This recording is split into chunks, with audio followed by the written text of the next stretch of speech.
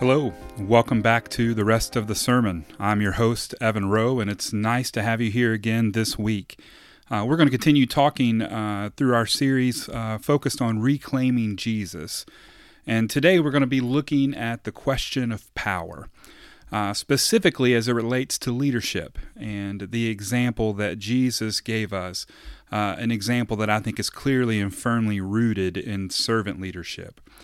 As always, if you would like to hear or see the sermon that preceded this episode where we go pretty in depth in some scripture passages and some other stories, you are welcome to find that following the link that will be provided in the show notes. It does help to give a little bit of context to what we talk about here, although this is meant to be supplemental to what we talk about on Sunday. So it's just a good way to get the full picture, the full story. So we talk specifically on Sunday, the biggest example being that of Jesus with his disciples on that Thursday night, Maundy Thursday, the night of the Last Supper, as they celebrated the Passover feast, and this act that he did and what it represented, this act of standing up and removing his tunic and tying essentially a towel around his waist, which would have visually put him in the place of a Gentile slave there to serve his Jewish masters, as he grabbed their feet and washed them. Peter protested and said, "You won't wash my feet. If you're going to wash my feet, then wash my hands, my head, my whole body." And Jesus says, "Listen, you're clean except for the soles of your feet." And so he washed his feet.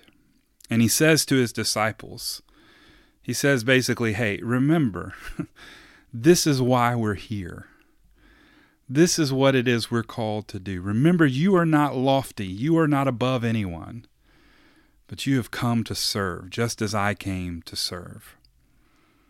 It's a helpful reminder in our current day and times. We here in Kentucky have seen a significant spike in COVID test and our positivity rate lately. The same kind of spike that's being seen across the United States. And I anticipate that this afternoon or tomorrow there will be more guidance given by our governor. And I can only imagine that some of that guidance is going to be met with vitriol and disdain, and some of that guidance will be met with appreciation by some.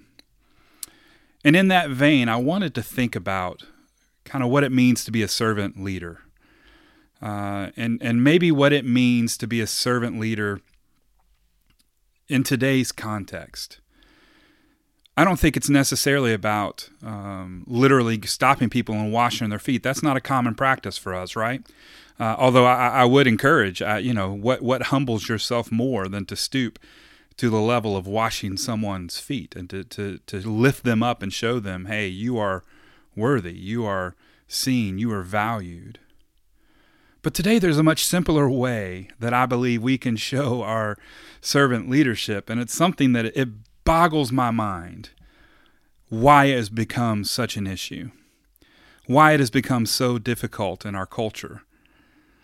And the issue, the symbol, the thing that I'm thinking of is related to COVID. It's this idea of wearing a mask. Now, before I get on my high horse, I guess, and talk about the reasons why we should, I just want to remind you what the purpose is. The arguments that I hear, the arguments that are given to me are, well, I don't want my freedoms restricted. I don't want, and I understand that to a point.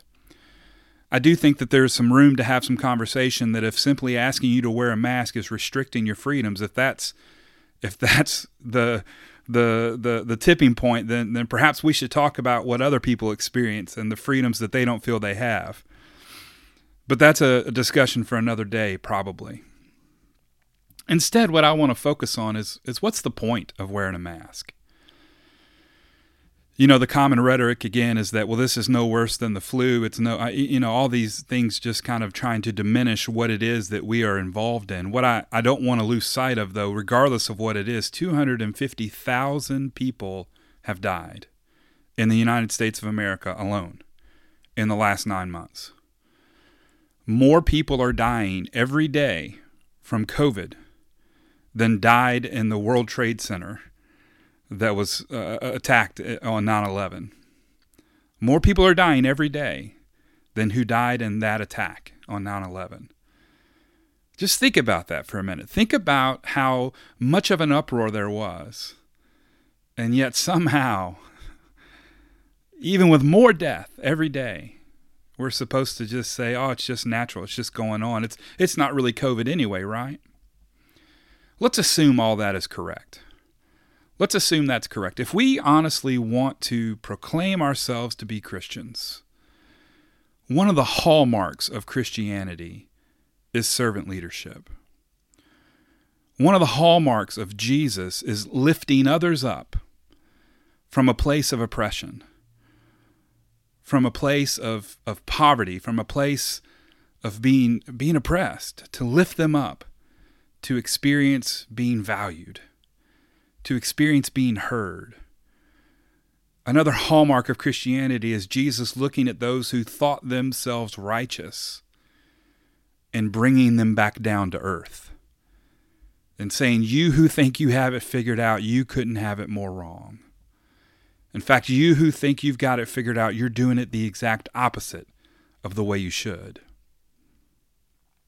I think there are pretty clear correlations between what Jesus has called us to do, this type of servanthood, and something as simple as wearing a mask. How does that equal servant leadership? Well, it's because of the principle of the thing. Why do I wear a mask? Not necessarily to protect myself, but to protect others. And the last I checked, serving others, being others focused, thinking about others, that's what we're called to do as Christians. Not to be selfish, not to think inward, not to think of me and mine, but instead to think of we and our. And maybe even cross the line and think of you and your, more than I even think about me and my. And so something so simple as wearing a mask, to me has become so symbolic of why the Christian church is struggling so much. Because look at us. Look at our country. We can't even make the sacrifice, as if it even is a sacrifice. We can't even make the sacrifice to wear a mask if it means that it could help someone else. You may be thinking to yourself, but Evan, there's no proof that it helps. But Evan, there's no, and I would look at you and I would say, to me, that's all irrelevant. One, I would say there is proof. When science says no, there is proof. But even if you wanted to argue against that, to me, it comes back down again to the principle. If why you're saying you don't want to wear it is because it infringes on your rights, it infringes on your freedom, and that is more important than the principle of protecting the other, then that should tell you something. It tells me an awful lot about where we as a country are, where we as evangelicals have moved to, what Christianity looks like in this setting, in this context. It's no mystery to me why a generation has left the church, because they've seen what their grandparents and what their parents have argued over. And they've thought and they've said, why? I think that there is a reckoning that is coming. I think that there is a simplification that is coming. A turning back to our roots. Turning back to the very principles of servant leadership. The very principles of being other-focused, of being missional. Of lifting up the law of love. Of seeking justice for those who feel oppressed. And maybe even being willing to humble yourself in times that allow others to be heard. There is a reckoning coming. I hope and I pray that we are on the right side of that. As we continue to think about why it's so important to reclaim Jesus. As we continue to think about the issue of power.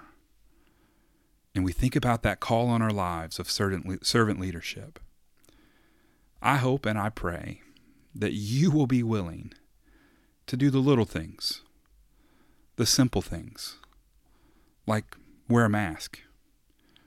Simple things that say to others, I care about you too. I don't know you, but I care about you.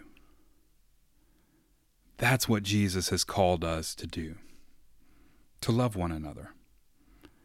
And how do we love one another? We care for one another. And in today's context, we put on a mask. There's a lot more coming in this series. There's a lot more we're going to be talking about. Next week, we're going to be focused on this idea of fear, the question of fear. I hope that you will join us again. There's a lot I am fearful of, and I will probably do a deep dive into some of that next week. But for now, I want to say thank you. Thank you for joining me this week for the rest of the sermon. Oh, and wear your mask. As always, if you'd like to give feedback or if you have questions, you can send those to me. You can reach me at therestofthesermon@gmail.com. I hope you're well. I hope that you will have a wonderful week. I'm going to encourage you to let God be God, you be love, and wear your mask. Till next time, God bless.